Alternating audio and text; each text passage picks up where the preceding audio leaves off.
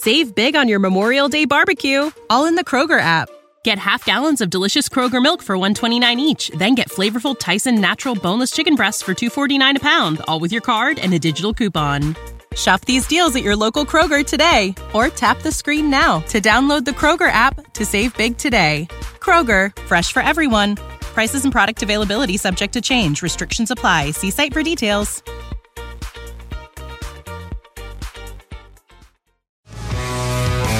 And he swings, hits it high and deep and gone. Still going back.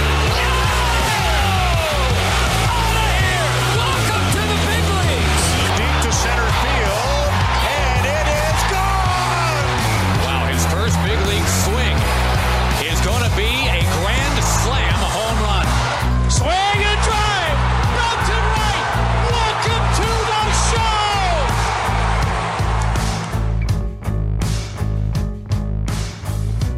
New episode of the Call Up, and we have some catching up to do, Jack. We've got plenty of trades to discuss, prospects changing hands. We're going to break them all down. I'm Aram Layton. He's Jack McMullen. Of course, we got the Juan Soto deal. We want to break down all of the prospects included in that. But there's just been a lot of different deals here and there, Jack, of just prospects kind of changing hands. Might not be the biggest deals in the world, but if you listen to this podcast, you probably care about each and every one of them. So we're going to break them down, talk about, what you can expect from them. And if you're a fan of one of those teams, where he kind of slots in to maybe your top prospect list. And then, of course, off the top, though, we got to talk about the new $100 million man. That is Jung-Hoo Lee with the San Francisco Giants.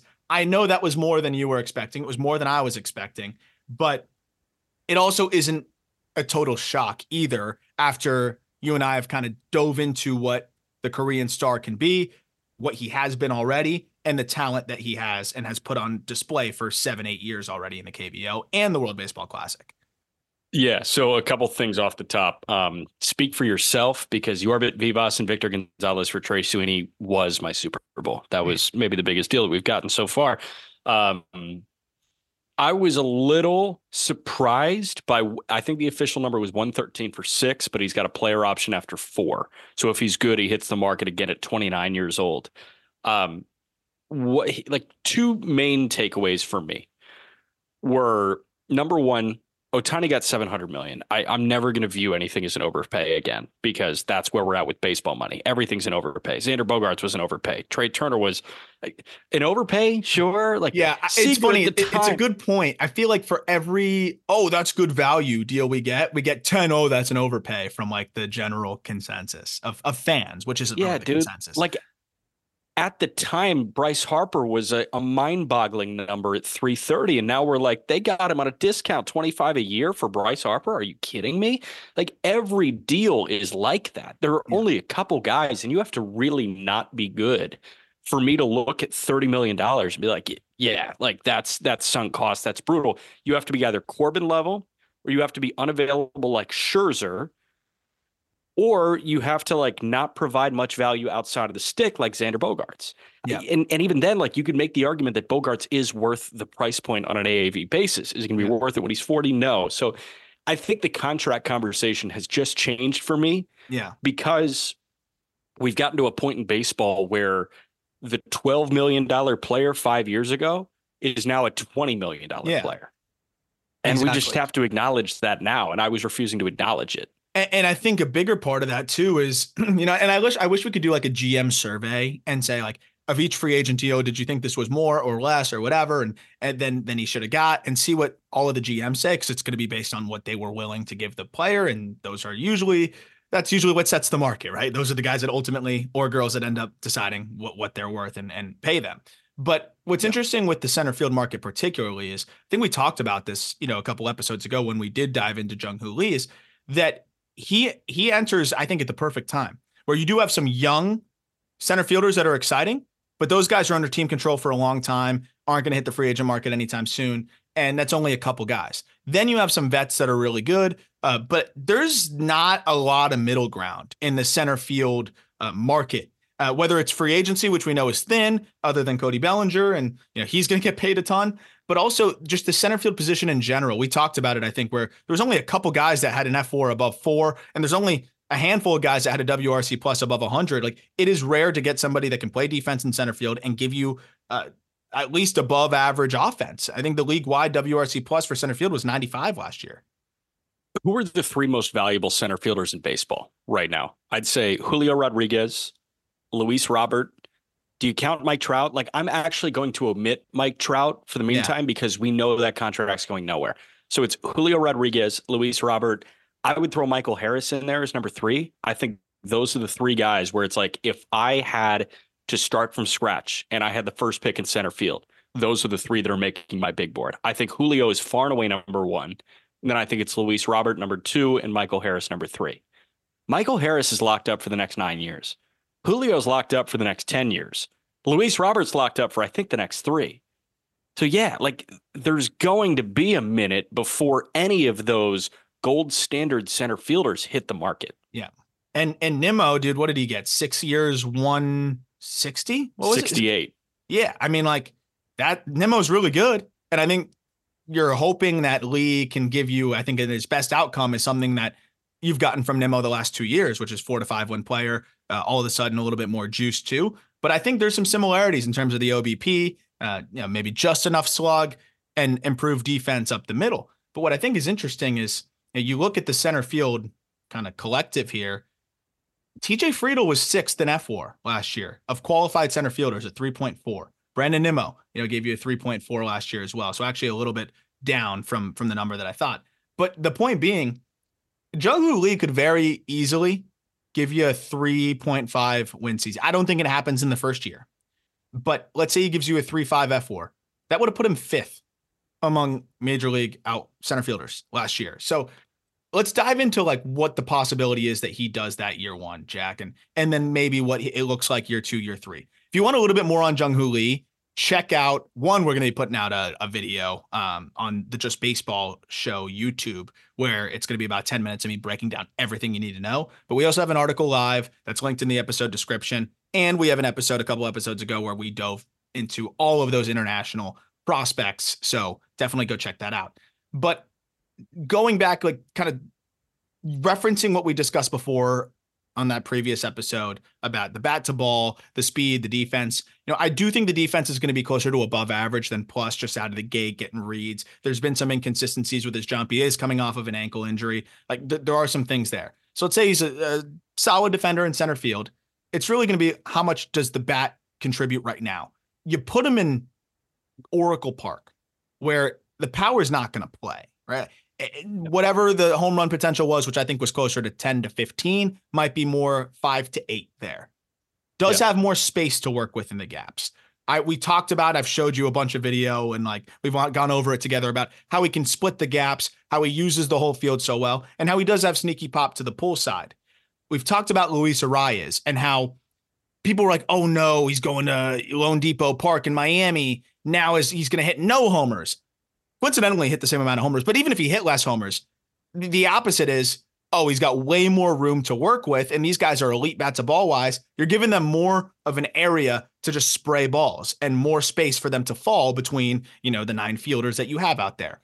I see that as a big part of why I think Jung-Hoo Lee is actually going to play well. I look at that pull side gap and I say there's a lot of room there. I think he's going to have a lot of triples. I think there's going to be a lot of space for him to bleed little bloopers through because people have to play deep out there in San Francisco. So I think this is going to help ease his transition from a hit tool perspective and help him at least be like a big league average hitter right away. I do think it may limit the upside though a bit. Do you think that's a fair takeaway based on where he's playing?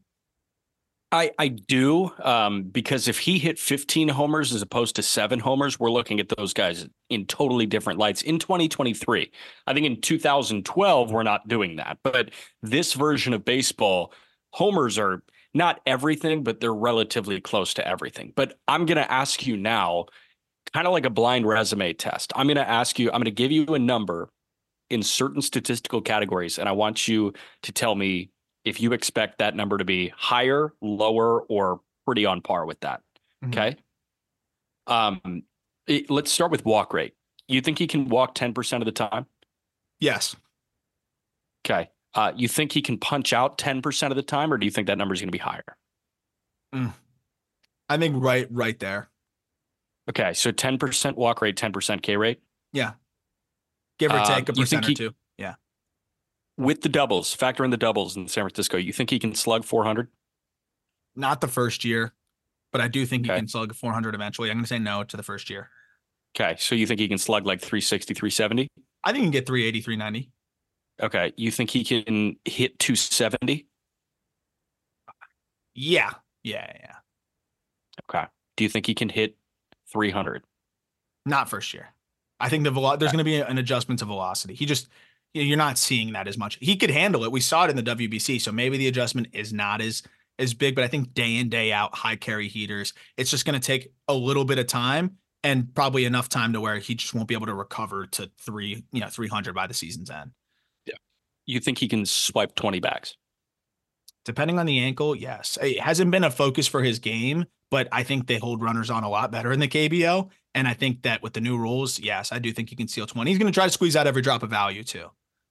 Yeah. Okay. So you think it's going to be like a 110 WRC plus? Probably. And it might be a little bit below that year one. It might be league average across the board with good defense. That's a 2-3 win player. First year, get your feet wet. He's 25. I was going to say, so what we just found is a hybrid of Stephen Kwan's first 2 seasons in Major League Baseball. And I know that you highlighted Kwan in the write-up, but I was literally going through Kwan's Fangraphs page, and I was combining the 2 years because Kwan was underwhelming in 2023. He was a 4.5 win player because he had a 126 WRC plus in 2022. He had an 100 flat WRC plus in 2023, and he was a 2.9 win player. And that was in left, right? Like imagine if he was playing center. He is a Gold Glover. He's a Gold Glover in left.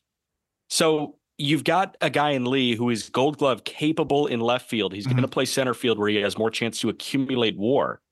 We're looking at a 3.5 win guy. Yeah. So now I ask you, if Stephen Kwan hit the open market right now, and Kwan is 25 years old, same age as Lee, I think Stephen Kwan's an $100 million player. It's crazy. And like you laugh. I know you're going to say like 60 to 70 over 4 years. But dude, like that's not the market we're in anymore. I think you're making a good point in terms of there's a value, like the cyclical nature of baseball to where we've come back to a circle where these Stephen Kwan types are valuable. And I do think that this is I think his agent's going to be referencing this deal very soon. But so I think there's more to dream on. I ask you. Okay, yeah. So I think where I want to know the price of the unknown because there's clearly a $20-ish million bump here with unknown in Jung-Hoo Lee. And if we knew everything, he's an $80 million player. But because we don't know as much, we just know that there was success in another league that's probably AA adjacent. There's unknown, so we're calling it a $20 million bump. And I think Kwan could be closer to that if this past year was similar to the 2022. Like if he has the 2024 is somewhere between 2022 and 2023, I think you got a really strong case. I think the price for the unknown, which the unknown, by the way, is about 2 more ticks in the average exit velocity, a couple more ticks in the 90th percentile, which could result in, at least fringe average power relative to Kwan's below average power. We're talking about a difference of maybe 30 power to 40 power or 30 power to 45 power. Like that's what the difference would be there. I think that unknown is a plus center field, just being a more premium position. I think that unknown is worth about $25 million. Yeah. $25-30 million. So it makes sense. I think Kwan's a $70 million player. Like I do think he is. If he takes a step back forward next year, I do, because the sport is in desperate need of players like that. So many lineups are desperately looking for guys like that. And I always talk about the cyclical nature of things and why I think prospects like Kwan are going to start to become more coveted again because they are a little bit easier to scout. They're easier to ID. It's way harder to ID a guy that, this guy hits the ball really hard and he's going to figure it out in the hit tool department. Knowing who can convert, power into also consistent bat to ball is really damn hard. It's a lot easier to see a guy that's already got the bat to ball down and say, oh, he can grow into some more power. Or if he can't, you could say, oh, but that's going to translate to at least this. So I think that's going to be a part of it that we're going to see a lot more value in the Stephen Kwans of the world. And I think this is a perfect example to your point, though. $100 million for an unproven, contact-oriented player. And I say unproven, it's relative, but unproven for an MLB free agent, definitely. Is there anything unknown about us? Like, could we combine for $5 to $10 million worth of unknown? Not in anything I can think of. What would we combine for? What would we be doing? I think I'm too open of a book. Like, I think if I kept more just introverted, I could be worth about $2 million worth of unknown for Yeah, they'd be some looking at you and saying, "Oh, that person. guy could be a really good Fortnite streamer." That guy's mysterious. Yeah, Yeah. Like, he's got more in the hey, bag. drop a couple LBs and you look exactly like Nick at 30. Let's talk about some of these trades. So we've got the Verdugo deal. We're going to go chronologically by date. So the Alex Verdugo deal, which is just so funny for so many reasons. You get Verdugo going from Boston to New York. I've got one more update, though. Ooh, one more update. What's that? I've got one more update. I'm sorry. The Yamamoto thing. Oh, yeah. Did you see the Yamamoto news? Apparently, they're doing everything they can to court Yamamoto over there in LA. And by everything, the Dodgers had their meeting with Yamamoto, and Fabian Ardaya of The Athletic said that Mookie Betts, Freddie Freeman, Will Smith, and the newest Dodger, Shohei Ohtani, were in attendance for that. So we talk about Lee getting $100 million. It sounds like there might be 250 going to Yamamoto by way of SoCal. Like, oh my God, man. They're doing some crazy shit over there. I mean, and if that doesn't tell you how good Yamamoto is, like, I felt like I was being exaggerative when I was talking about, he could be a top 5 pitcher in the game. And I really think he can be. I saw Enos Harris was discussing like, he doesn't really have a slider. And that's kind of a concern for me. And, I totally hear, on that. And he's probably looking at, the pitch data, and he's probably watching starts and saying, yeah, there's not really a true slider there, but he has it. And we've talked about it. Like it's been there. It's just hasn't been used because doesn't see as many right-handed hitters. And for whatever reason, he didn't really need it. If it ain't broke, don't fix it. I think he's got the pitch though. And I think he's going to throw it more here. So if that's the concern, and Eno is one of the best minds in baseball, like if his biggest concern is something that I think is not actually a huge issue. And I, like, if I ever had a chance to talk to him, I'd probably be able to talk him off that ledge. Then I bet Eno would even be like, oh, this is probably a top 5 pitcher then. So I think that is almost furthering the reality. Like, the Dodgers are a smart org. They've got even more access to even more information than we have. And they're pulling out all the stops to sign this guy. Holy crap. Yeah. It's going to be crazy. Doing, man. I hope he doesn't go to LA just because I don't want people to lose their minds. And I selfishly would love to see him go to New York so I could go see him a little bit more in person. But, it would be cool to see, 2 of the best Japanese players and 2 of the best players in the world on the same team. And, all of the interest that would bring internationally. I'm sure they'd have a Japanese series lined up immediately right after that and all that good stuff. But, let's spread the guys out a little bit. Let's spread these studs out a little bit. I am fine with him going to LA because I'm fine with people freaking out. And you said it on the Just Baseball show, like, you can't buy a championship. And I know that a lot of people's rebuttal was, well, the Rangers just bought one. No, the Rangers bought and developed, and it was a best of both worlds situation. I think you buy wins. You buy regular season wins. I don't think you can buy a championship. And that's what I've always kind of like keyed on, is like, you can buy those wins. You can't buy the championship, where there's a direct correlation between winning percentage and spending. Obviously, you get better players over 162, cream's going to rise to the top. But you got to be built a certain way and structured a certain way to be able to survive the postseason. You've got to be able to have those Evan Carter stepping in and being able to plug in. You've got to be able to survive the battle of attrition over 162. When guys get hurt, do you have somebody that you can plug in like an Evan Carter? Do you have the trade assets to go trade for arms that can bring in? They didn't spend money to go get Montgomery. They made trades off of a farm system that they have that is really good. They didn't spend money on a lot of the other guys that they went out and got. They used assets to go get them. Then they had the big money for the core. So that's the way it works. And for the Dodgers, look, if they're going to win the World Series, it's not just going to be about Mookie, Freddie, Shohei, and whoever. It's going to be some of these youngins that we just talked about. Is it them being converted into an asset? That could be one of it, like Bush or one of these arms. Or, as we've heard, in the rumor mill, could it be a Pepiot and other pieces, of which we're going to talk about at the end, getting flipped for a Tyler Glass now? Or is it one of those guys stepping up and having a big part in the rotation or out of the bullpen? Like, it's going to need to be some of these young guys. Outman, homegrown, developed. Like, you're always going to need to develop some guys. Lux, hopefully it all clicks for him and he's healthy. That's a homegrown, developed guy. At the end of the day, you're always going to need to have those guys too. And that's always going to be my case. But homegrown, developed guy from LA that they cashed in early and then sent over to Boston in that Mookie deal is Alex Verdugo. And that's another example, right? Verdugo, really good prospect. They probably looked at him like, he's probably limited and this could be a piece that gets us Mookie. They trade him. He was good for a few years in Boston. It is what it is. I think, it kind of soured on the way out and, it just didn't seem like it was going to happen there. He goes to New York and you rarely see trades between these two teams for obvious reasons. And I think the reason why this trade was okay to happen is that the Yankees, one, have been trying to get a left-handed hitter for so long in the outfield, and they got a chance to do Andrew Benintendi all over again. So I'm sure that got Brian Cashman real excited. But beyond that, I think they felt like they were parting with a solid pitching prospect here and two decent prospects, but guys that would not really keep them up at night. I don't think they're going to lose sleep over giving up Richard Fitts here. Though I do think Richard Fitts is good, and we're going to break that down. Like, I think it is a good get for the Red Sox, all things considered. And then Nicholas Judas, big, tall, 6'8" pitcher, intriguing. Again, I think the Yankees are like, go ahead. If you develop this guy, we'll tip our caps. And I'll get into him a little bit more too. And then of course they throw in Greg Weissert, who you're probably not throwing a bullpen piece over to Boston unless, you feel like, he's probably limited. Fitz is the big get here. And I think given the state of the Red Sox farm system, given the fact that Verdugo is coming off the worst year of his career and limited control and, isn't free. What is he, 8-9 million this year? I think so. Yeah. I thought it was solid to get Fitz in the fold there because he's instantly one of the better pitching prospects the Sox have in the upper levels.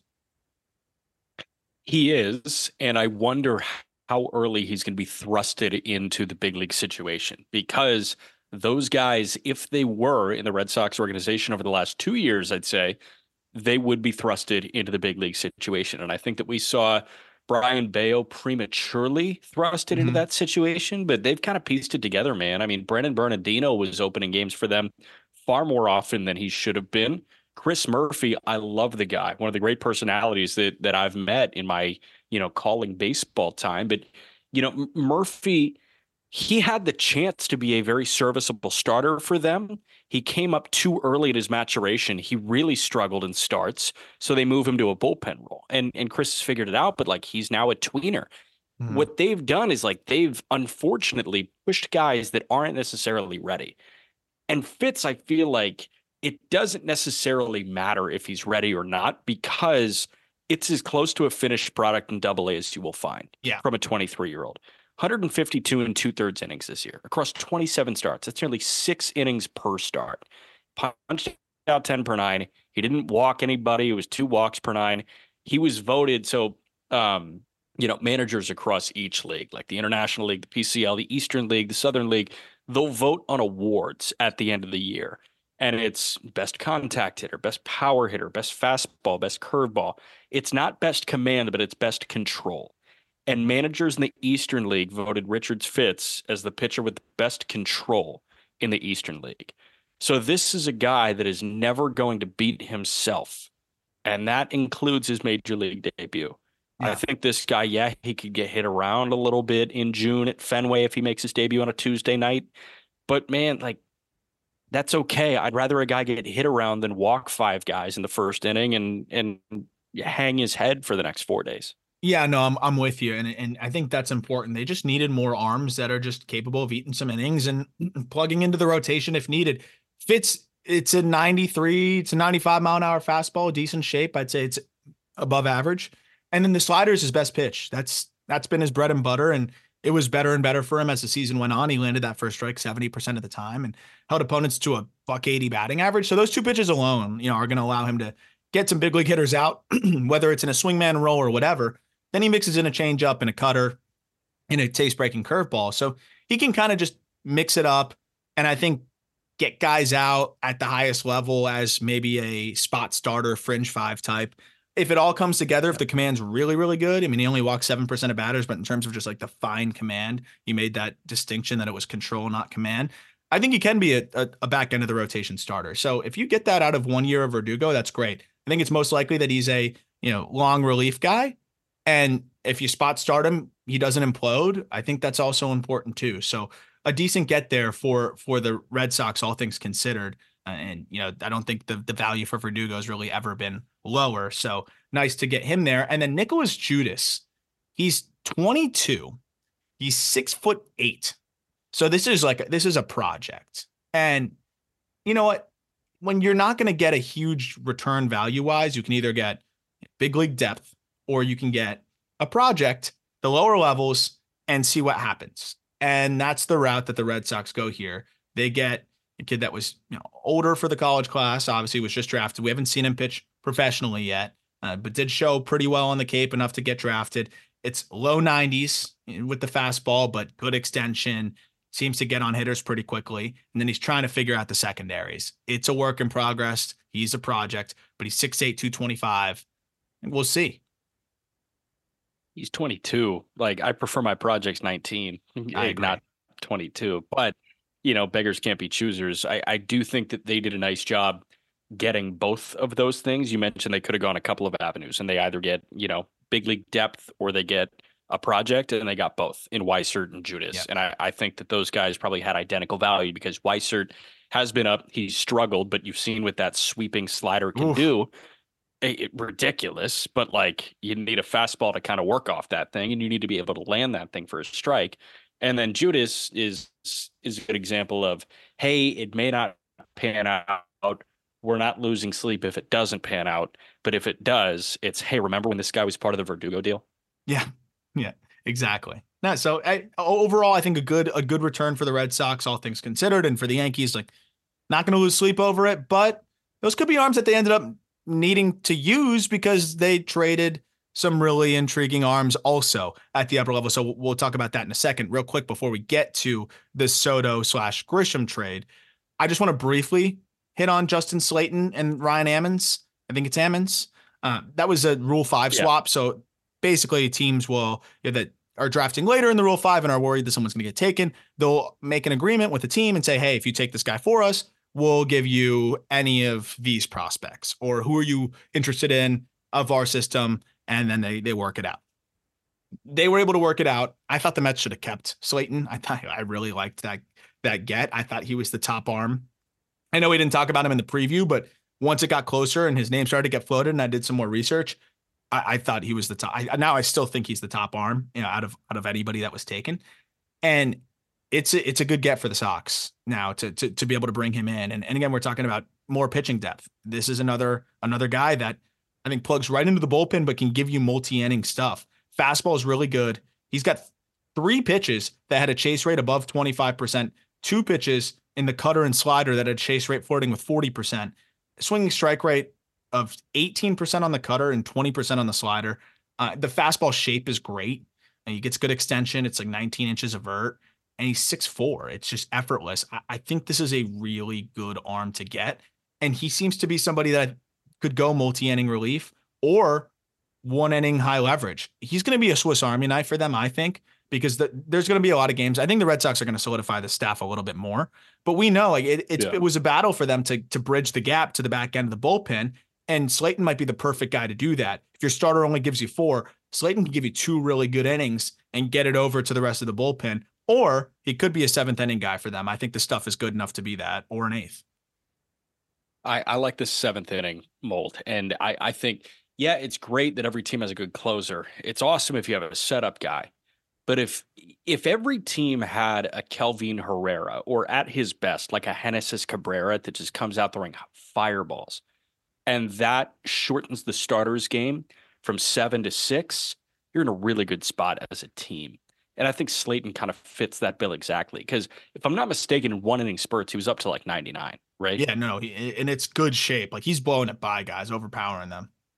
Okay, so 99 with a good slider and that cutter to follow. Dude, that's 7th inning if I've ever heard it. It can be 8th. It can absolutely be 8th. But, if the Red Sox can find that elite closer and then have Slayton as the 7th or 8th guy, setup 1 or setup 2, I'm totally in on that. Yeah. Going the other way as well in that deal, Ryan Ammons. Clemson reliever for 4 years, hasn't thrown a pitch in pro ball yet. Yeah, 13th round pick. I think it's just kind of a flyer there. That's why I was surprised that they did it, but free lower level prospect. They didn't have room on the 40. they wanted to make that pick for the Red Sox. I think the Red Sox also kicked in the cash, so it was literally just a free prospect. They basically traded their Rule 5 pick for a 13th round pick in this past year's draft. So interesting swap there. Yeah. Let's get to a far more interesting swap, which is Soto and Grisham for Michael King, Kyle Higashioka, and then, of course, where we like to dive into a little bit deeper, Drew Thorpe, Johnny Brito, Randy Vasquez. We'll start with Drew Thorpe, who is our number 78 prospect in baseball. And one of my favorite pitching prospects to watch because it's so simple.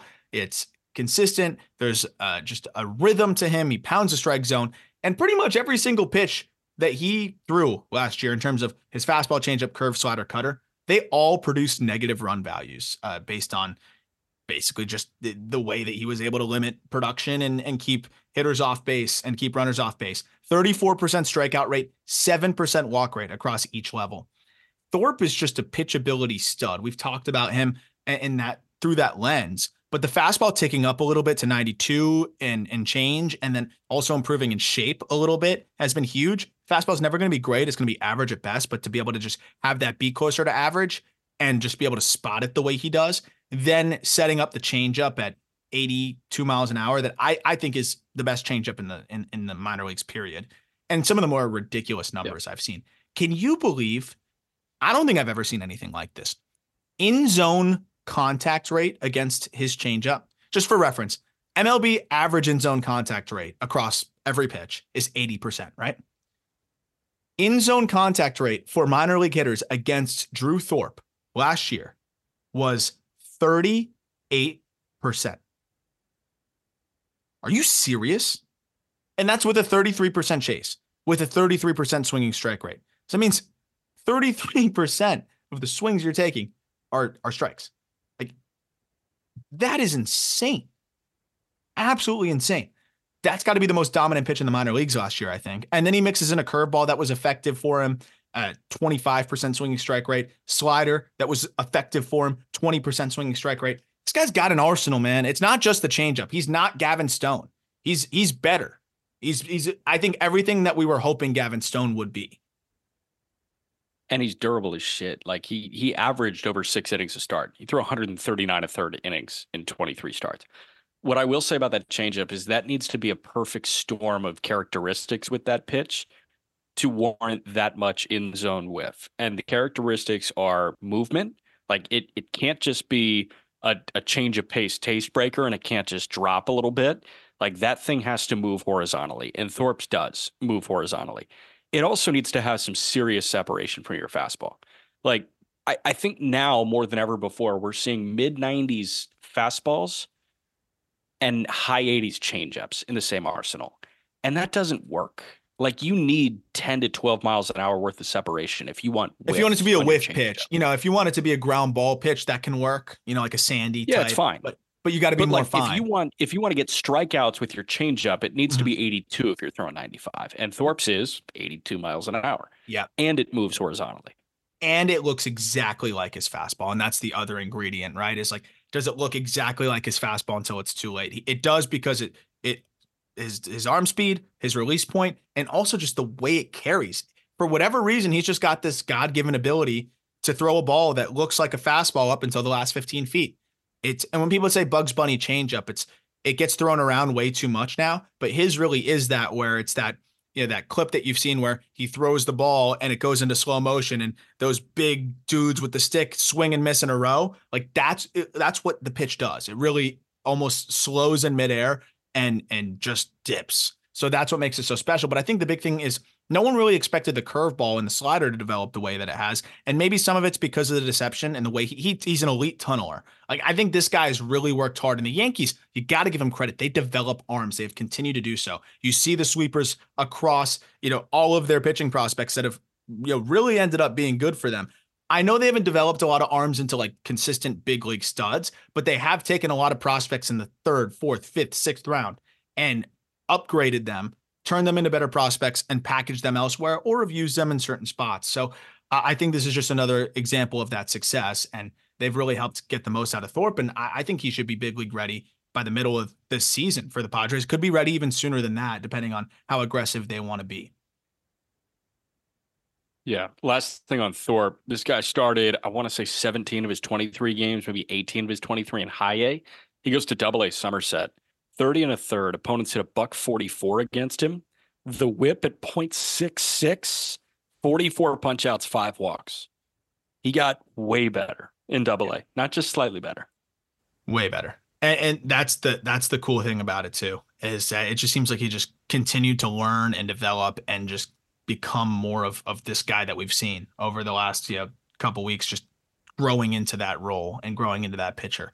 So we'll go into Johnny Brito and Randy Vasquez here. And these are two guys that, they're obviously not the headliners, but it is good pitching depth for these Padres, who I think are going to go make some other moves too. These could be guys that get repackaged. This could make them more comfortable to trade some of their other arms that we've discussed, And also, by the way, that double A rotation or triple A rotation, it could be insane for the Padres this coming year with some of the other arms that they have. We'll get to that in a second. But we'll start with Brito. It's sinker, change, pitch to contact. He didn't really get enough ground balls for a guy that is sinker change. And you just alluded to it, how we don't love the sinker change unless you're a ground ball guy. Sinker's at 96. That's what it averaged last year. Changeup's at 89. And, both of those have been his best pitches. Those are the two pitches that he lands for a strike 70% of the time. But a ground ball rate of just 46% across the entire arsenal is not what you want to see from a sinker change guy. He does mix in a four-seamer that was not good for him. I think he should just kind of phase that out. And then the slider and the curve and the cutter just weren't really good for him. So his sinker and changeup are his two best pitches, and they kind of have the same action to it. I think that he can be a spot start kind of bulk inning eater type of guy. I don't really know what it looks like for Johnny Brito because he's going to be 26. And again, it's fastball changeup. The slider's fringy. How is this guy going to get outs is kind of my question, other than trying to get more ground balls. I don't know. I think he does have to lean back into the ground ball thing because in 2022, this guy was actually one of the better pitchers in AAA because he was getting ground balls at will. Like the ground ball rate, if I'm not mistaken, was north of 50% for him in Scranton in 2022. And this year I don't want to say excited because it's hard to get excited about a ground ball guy in AAA, but he threw 90 innings any which way. He was a Swiss Army knife for the Yankees, and they needed one. They needed 13 starts from him, but they also needed 13 appearances out of the bullpen or, somewhere around that number. But yeah, like, I don't know, sinker, changeup. I wish the curveball was better, but the curveball got hammered. Yeah. Like, he just needs a breaking pitch in some form or fashion. But, if he's your long man when a game gets out of hand, I'm not too beat up about that. I think Vasquez is actually the more intriguing one. He threw well in the big leagues too, out of the bullpen. So I think it just looks like he's kind of a long man and like reliever type because at least his stuff will tick up a little bit more. And I do want to correct the four-seamer wasn't good for him over the course of the year. But if you look at the last 10 appearances, it was closer to 96, 97, a little bit harder. And he had a little bit better of a feel for it. All of a sudden in those last 10 appearances, that four-seamer was pretty effective, actually. He would sneak it in around 18% of the time and buzz it up at the top of the zone and actually picked up a lot of strikeouts on that, relatively speaking, because it was getting crushed before. So I think he learned the nuance of being able to change the eye level there. So it's sinker hard, change up softer down, and then buzz that four-seamer up. I think that helps kind of negate some of the lack of breaking ball that you want to see. So he could kind of be that out of the bullpen and multi-inning relief, but you're not going to be able to be sinker, change up, four seam, and turn a lineup over and keep going. So I think he's kind of viewed as that bridge guy, and that's fine because again, he's a complimentary piece here. And Michael King, of course, is the headliner here, who I think is one of the most underrated starting pitchers in the sport, which we've talked about in the baseball show. But Randy Vasquez has better overall stuff and is more of a classic Yankees pitching prospect in the respect that he's got that sweeper.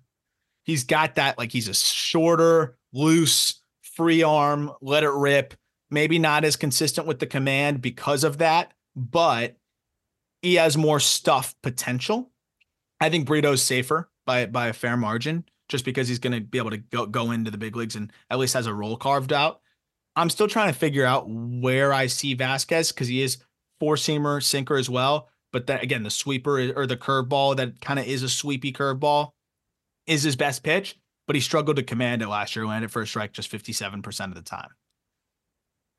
So if I'm not mistaken, this guy was at a 6-pitch mix that he didn't go to any offering more than 26% of the time in his 37-2 big league innings. And, like I'm just ripping this from Savant. So I know that if you guys are following along on Baseball Savant, like you're seeing exactly what I'm seeing, but I don't know if you're looking at, different type of data, but I've got a six pitch mix.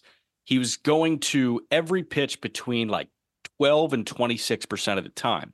But if you combine four seam and sinker usage, it's 50% fastball usage.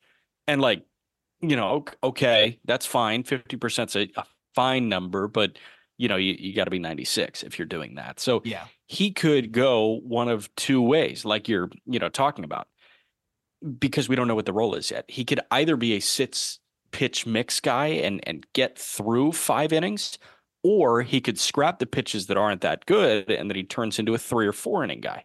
Yeah. Yeah. I think that's what makes the most sense. Kind of that opener type or that middle reliever. So I might like Brito's safety a little bit more. And, Vasquez may have a little bit more potential with the breaking ball. So you see what you got there. Regardless, these are two arms that I think are going to plug in. If you have an emergency, they can open for you, go 3 innings, or be that middle relief for you that can clean up when your starter doesn't go very far and try to keep you in the ball game.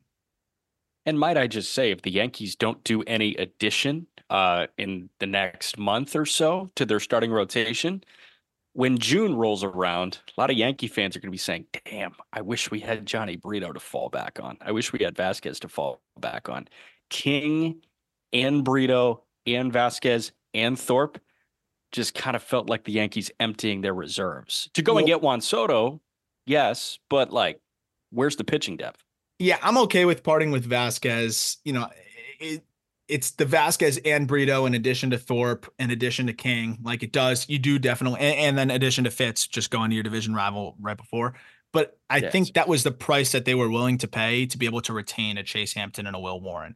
Chase Hampton and Will Warren are two guys that I think are closer to Drew Thorpe than they are closer to Brito and Vasquez, right? So I think they wanted to keep those two guys, and they felt, hey, those guys are depth first too, and have at least number 4, maybe even number 3 upside in the case of Hampton. So that part is I think why they were willing to give up a little bit more in terms of the total bodies and preserve their highest upside guys in Hampton and Will Warren.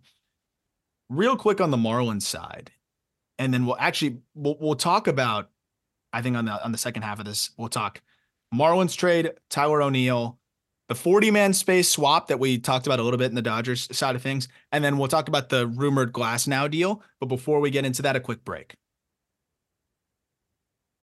When you need mealtime inspiration, it's worth shopping Kroger, where you'll find over 30,000 mouth-watering choices that excite your inner foodie. And no matter what tasty choice you make, you'll enjoy our everyday low prices, plus extra ways to save, like digital coupons worth over $600 each week. You can also save up to $1 off per gallon at the pump with fuel points. More savings and more inspiring flavors make shopping Kroger worth it every time. Kroger, fresh for everyone. Fuel restrictions apply. Save big on your Memorial Day barbecue, all in the Kroger app. Get half gallons of delicious Kroger milk for $1.29 each. Then get flavorful Tyson natural boneless chicken breasts for $2.49 a pound, all with your card and a digital coupon. Shop these deals at your local Kroger today, or tap the screen now to download the Kroger app to save big today. Kroger, fresh for everyone. Prices and product availability subject to change. Restrictions apply. See site for details.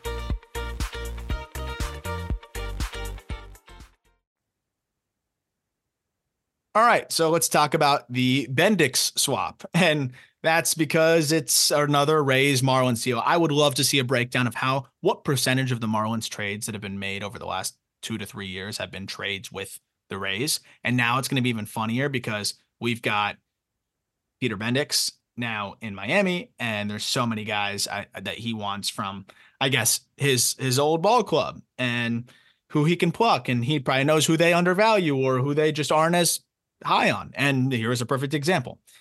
Miami got Vidal Brujan and Calvin Fauché, and Tampa Bay in return gets Eric Lara, Andrew Lindsay, and Jake Mangum, who is the player to be named later. Lara is another one of those lower level guys with intrigue. We'll get into him in a second. Vidal Brujan's a prospect that if you've been listening, not a prospect anymore, but if you've been listening since the Locked On MLB prospect days, that was a guy that I have just never really enjoyed. I don't know. I never saw it with him. I never really did. And now it's, you don't have the stats in front of you, do you? No, but I know that they're not good. I've never really understood it. And I know the Marlins need shortstop depth, but I don't even think he's that good of a defensive shortstop. I know they need center field depth a little bit too, so I guess he could plug in there. He's going to be a utility guy for them, but like how many John Birdies do you need?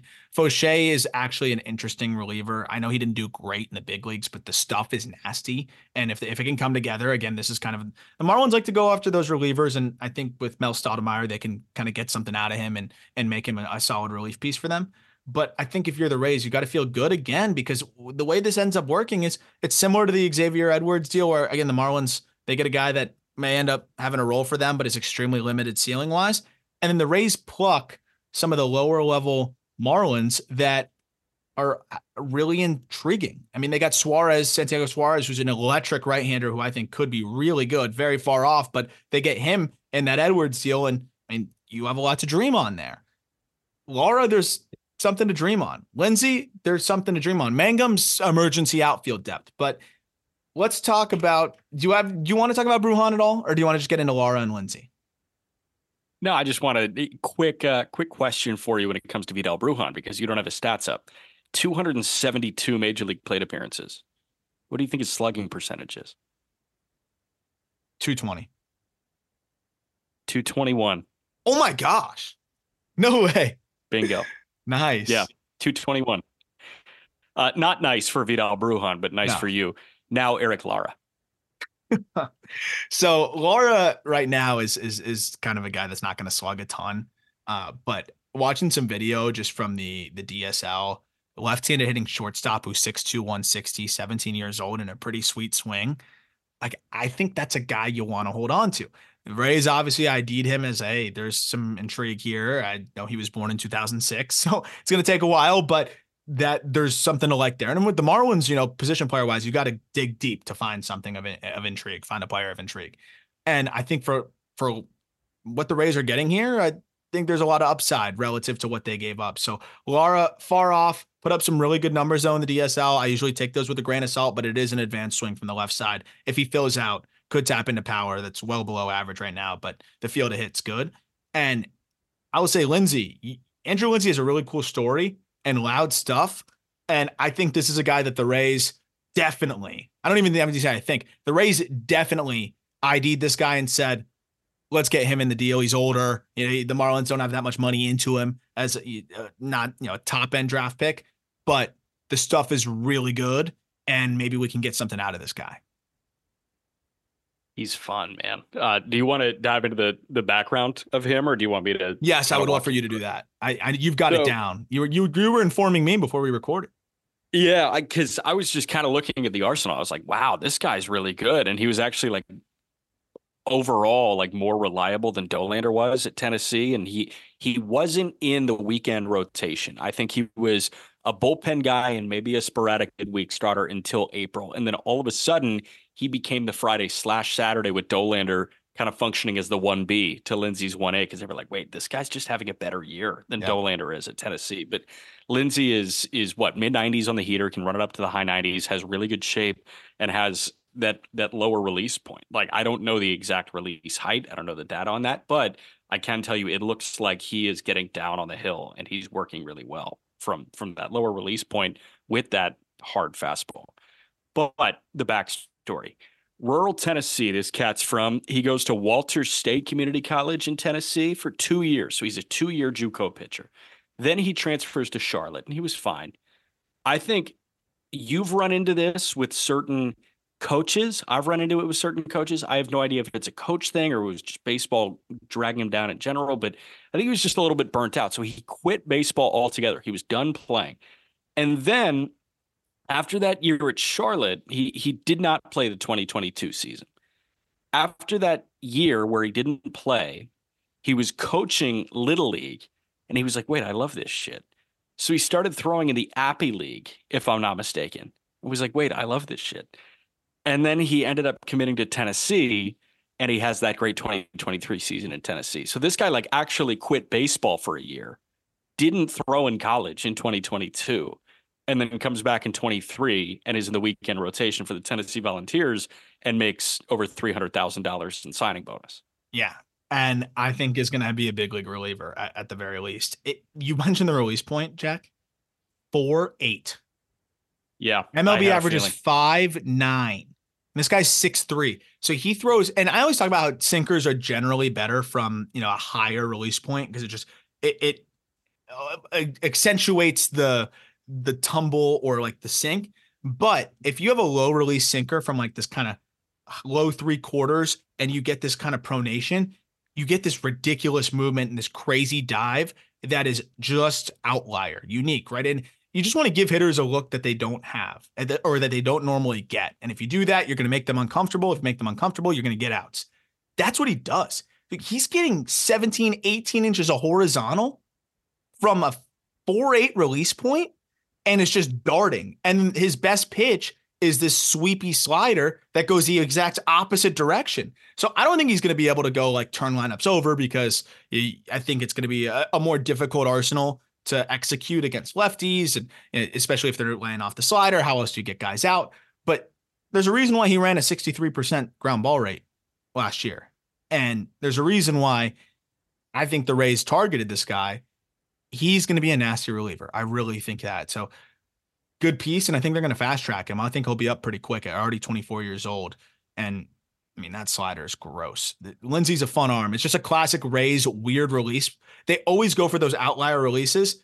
And there's a reason why. I mean, some intern's job is probably not even intern, but somebody in that front office is a young guy or girl's job is probably to find these weirdos when it's a low budget trade and identify them. Lindsey's a weirdo in the best way.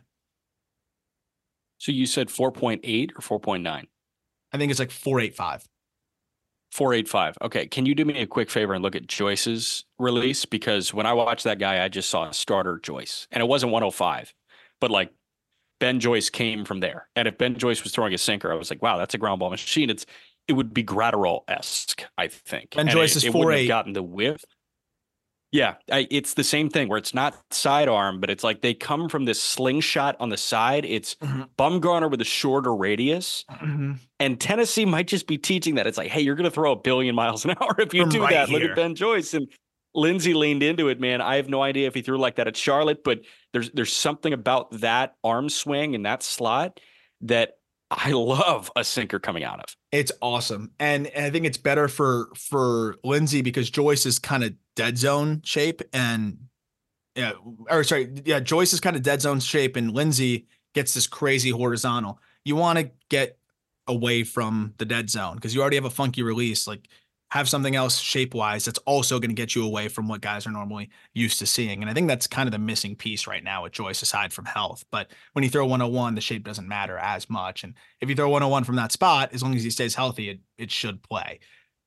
Moving on to, and Jake Mangum, great defensive center fielder, bat to ball, switch hitter, just consistently put up good numbers in the minor leagues, but chases too much. And I think that's kind of been the criticism on him there. And obviously limited power, but definitely a good emergency outfielder to have there in AAA. Tyler O'Neill trade, short and sweet. We can talk about it. Nick Robertson and Victor Santos. Tyler O'Neill going over to the Red Sox. The Red Sox aren't really in a position to be trading much pitching. They do move a reliever. The Cardinals are kind of collecting relievers right now, like Infinity Stones. I mean, we saw them in the Rule 5. I feel like they're just kind of picking up guys left and right. Even in some of these smaller deals, it seems to always be like they're looking for relievers. Robertson didn't do great in his big league debut, but I like a lot of what he has going on beneath the hood. You got a 96-mile-an-hour fastball with good shape. You've got a nasty changeup with about 8 miles per hour of separation, sometimes 9. And I think those two pitches alone from a 6'6" guy who really works downhill and gets on you. Like, I think that there was a little bit of bad luck in his MLB debut, and I do think that this could be a solid reliever for them. It's Tyler O'Neill, so you're not going to be worried about trading a reliever, but the Cardinals, I think they feel like this is somebody that could help them in the bullpen this year. To be honest, I have nothing to add about these guys. I didn't know who they were before this Tyler O'Neill trade. Like, I don't know. I feel like I'd be doing a disservice if I was like, oh, I'm going on Baseball Reference now, and I'm telling you what I know. Like I didn't know anything about these Yeah, guys. that's more than fair enough. Victor Santos, I don't know much on, to be honest as well. I mean, he has only really thrown in the Winter League, I think this past year. So I don't know if he was hurt. I don't know what the deal was. But with Santos, I mean, we'll see. Like, I don't know. I don't know what you really get from him other than kind of just an emergency depth arm, good changeup as well. Now we'll see. We'll see what they got there. But again, it's kind of a big league reliever and a flyer. It's crazy that that's where Tyler O'Neill's value is at now, but that is where it's at. The 40-man swap we talked briefly about, so we don't need to get too deep into it. I'll kind of just kick it over to you because I feel like I spoke mostly about it on that Dodgers top prospect episode, but we might have some people that stumbled upon this episode to catch up on some of the other deals and wanted to hear our thoughts. I think the consensus is that Vivas is the better prospect if you like surveyed prospect analysts around the world or whatever. I personally think Trey Sweeney is a more valuable asset because I think there's more ways that he can impact the game. He can stay on the left side of the infield. There's more power to dream on. The hit tool's not bad. I think it's at least average. The approach is solid. Vivas is a plus hitter, but not a lot of juice, well below average juice, limited to second base, not the fleetest of foot. This was an opportunity for the Dodgers to open up a 40-man spot, and I think the Yankees see Vivas as someone that's better than Sweeney because obviously Yankees have the leverage here, considering that they had to unload two 40-man spots with the Dodgers and Victor Gonzalez, big league reliever. So technically that'd be kind of offsetting that. But I felt like the Yankees had the leverage, and I feel like the Dodgers felt like they kind of pulled a fast one and may have got the better prospect here in Trey Sweeney, who I do think is just kind of a victim of prospect fatigue as a first round pick and all of that good stuff and nothing showing crazy. I just don't know how people could have Vivas ahead of him because I just feel like Sweeney is a much more complete baseball player. Well, and Sweeney's a shortstop, and Vivas isn't a shortstop. That's kind of where I stand on this. So obviously the prospect appeal is going to be greater with Sweeney, the shortstop, as opposed to Vivas, the second baseman.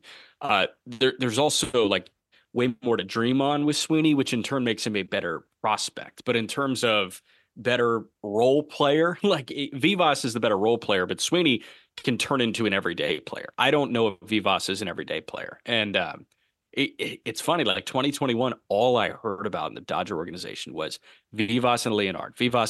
Like it's those two. They are the future middle infield of the LA Dodgers. And now Leonard's in Detroit, and I think he's going to carve out a role in Detroit in 2024. I do believe that as a bench bat, as utility guy. And I think Vivas is a great security blanket if Glaber gets hurt. Mm-hmm. Or if, they want to DH Glaber a little bit when Stanton gets hurt, notice when, not if, but I think it's going to be mutually beneficial here because the Dodgers needed space to add Shohei freaking Ohtani to their 40-man roster. They also needed space to add Joe Kelly to their 40-man roster. And they got rid of a guy where they have plenty of backup. And that's, second base. He's not going to be able to fill in at shortstop. Like there's a reason you didn't see Vivas this past year. And you saw Miguel Rojas. Like they would have shoved him up if they felt like he could hold it down at shortstop, but he couldn't. No doubt. I will say, like, there is something super safe about an 11% walk rate and a 10% K rate. That's like, the thing. Much every year. You almost guaranteed to have a bench piece here. And Sweeney could come up to the big leagues. Like he can't hit lefties really at all. So he's already looking at a bulk platoon role. And if he struggles against some better stuff, like that's where it gets a little tough. Whereas with Vivas, he's going to put bat on ball.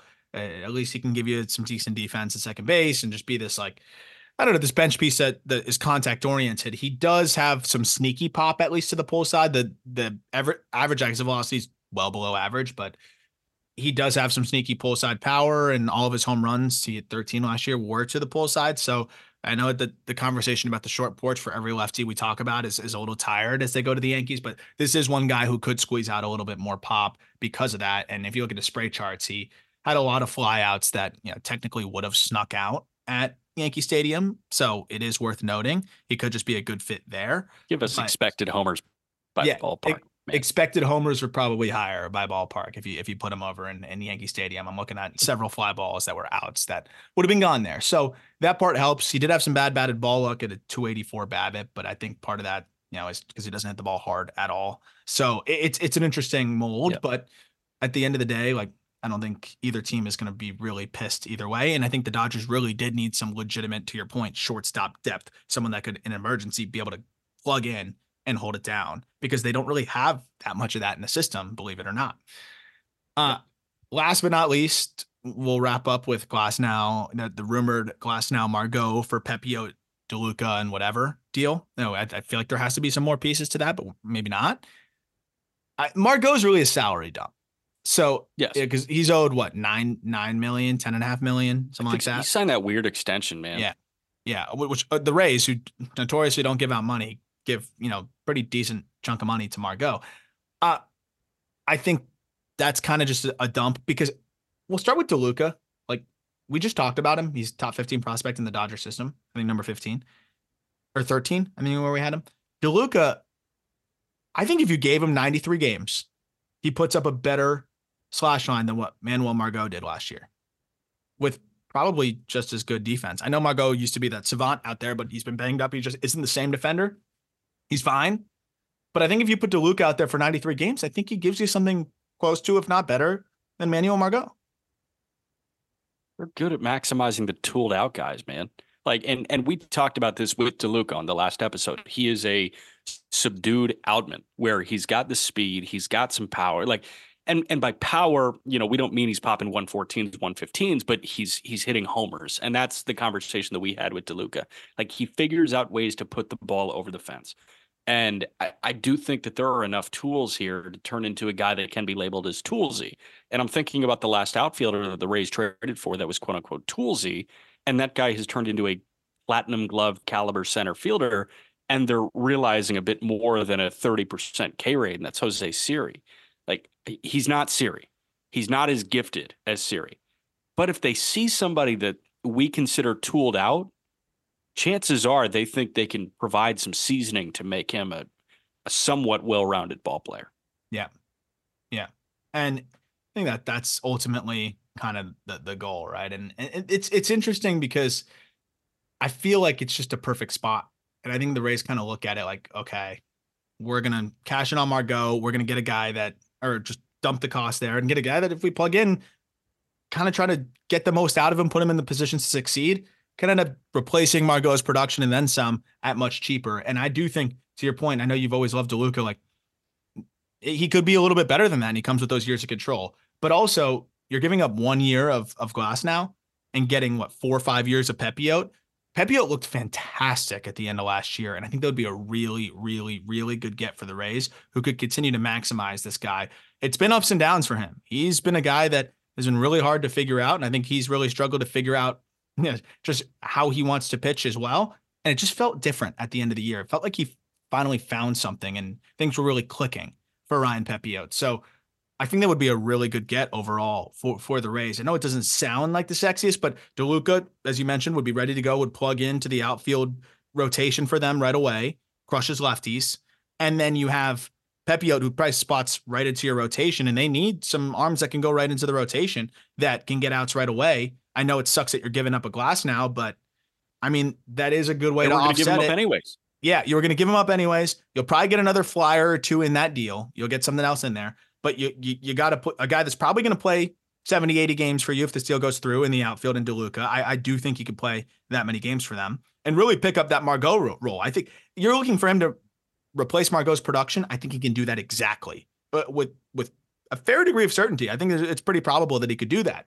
And then you get Pepio. He's not going to match Glasnow, but it's 1 year of Glasnow. So you're going to get 4 years of production, hopefully, from Pepio. That should be nice for the Rays. And then we'll see what other pieces they can get in there. But if it was just that and nothing else involved in the trade, do you think that's a good move overall for the Rays? Do you think they're getting enough?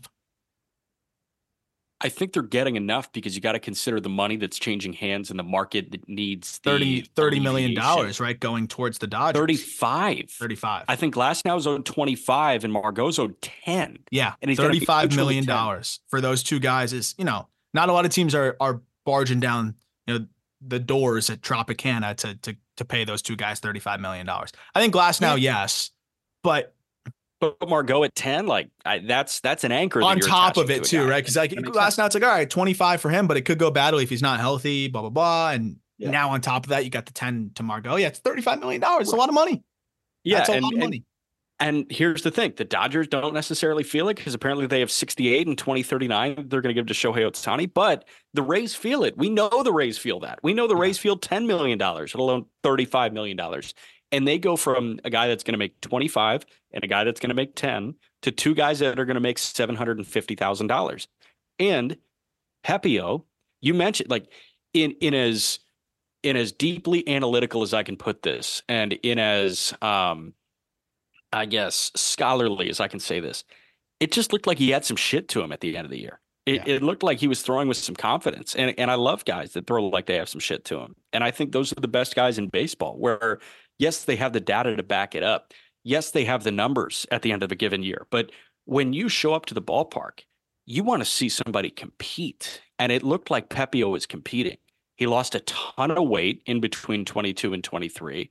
And he looked like he was throwing angry in a good way. Yeah. And I really appreciated seeing that from a guy in Pepio when you didn't get it from Stone. And at points you didn't get it from Sheehan. Like they needed Pepio last year. I think that the Rays were encouraged. He's got more ways to get you out. That's the thing too. You mentioned Stone and somebody. He's just got more ways to get you out. And I think they like Sheehan long term because of the way this stuff plays, or the Rays may have preferred Pepio just because of the way he finished the year. But last 8 appearances at the big league level, opponents at a $179 against him. The changeup, we know how disgusting that pitch is, 42% chase rate. And then he adjusted to this cutter, and this cutter seemed to be like opening up a new world for him where he needed that third pitch that he could command consistently. It gives him a third speed because the changeup's mid-80s, fastball's mid-90s, and his cutter's upper 80s. And he's like, finally, I don't have to be fastball changeup. I can change things. I can really do that. And I really think that's what helped him dominate hitters, big league hitters in those final 8 appearances, 24% K rate, 3% walk rate. This guy gained a ton of confidence, 38 Ks, 5 walks. So that part's really encouraging. He did give up 7 home runs in that span. So it's all about keeping the ball in the yard, and we'll see if he can do that. That's going to be the question. But I think you got to feel really good about what Pepio did to finish the year. And if the Rays get him, I think they're going to help maximize what he's got going on with that arsenal and keep growing. And I think the Rays, if they clear that money, they're going to go sign somebody else too, right? Who's going to be the next like Eflin that they're going to be able to bring in at 15 mil a year or whatever and maximize. And you pair that guy with Pepio, you might get more production then. You clear that money, you get Pepio, and then you go sign another arm instead of a 70% available glass now on a good year. The Rays are probably looking at it like a hedge fund and looking at all the assets and saying, hey, we're probably getting more value here. And they probably will. So I think the trade's great for the Dodgers, ups their bot, I think gives them way more upside. And ultimately they win the World Series with a glass now pitching to the best of his ability on top of the guys that they're adding. Like you need everything to be clicking.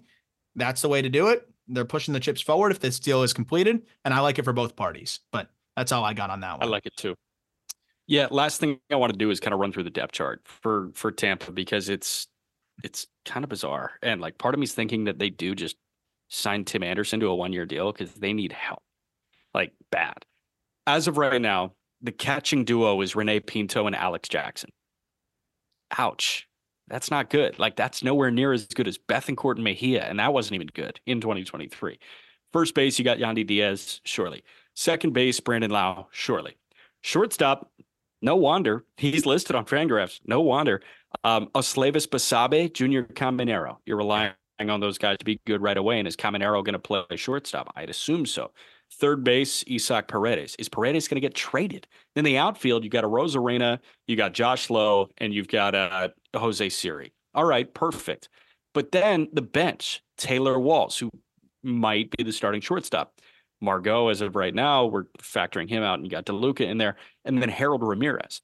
And the reserve outfielders there, like the guys in AAA, Greg Jones, Cam Meisner, Tristan Peters, Mangum, Nico Holsizer, Mason Howard, like those guys are not good enough for a team that wants to win the American League East. So there has to be something hidden on the free agent market that we're just not seeing right now. No, that or they're going to make a trade. They're going to do something. I'm with you. I think they're going to be very active because there's no way that they're looking at that situation and saying, all right, we're good to go. And I know it's the Rays, but even then, I think that's why DeLuca is a perfect fit for them. He takes those left-handed at-bats away from Lowe, and then spot starts here and there, for the other guys in the outfield, and is a really good, guy to just kind of spell the situation there. But they got to find some veteran I think infield help there too. So I'm very fascinated to see how they approach this and what direction they go. Tim Anderson and Brandon Crawford, man.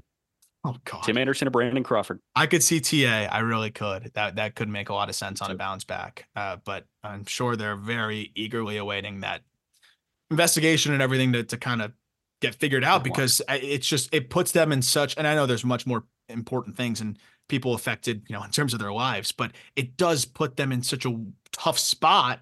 I don't envy the people that are in charge of making roster moves right now for the Rays when you're in flux like that, right? You don't want to give up assets and then all of a sudden, let's say Wander does end up being able to play and come back. Now you gave up assets for an infielder that's now kind of blocked. Like, it's chaos. I can't imagine trying to navigate that. So I'm fascinated to see what the Rays do, but I know they're going to make a splash. So I'm excited to see what that is. And of course, we'll break it down. So that'll do it for this episode. If you could take the second to leave a rating, subscribe to the show on YouTube, that would be great. And as always, thank you for listening. Look forward to talking prospects with you at the end of this week.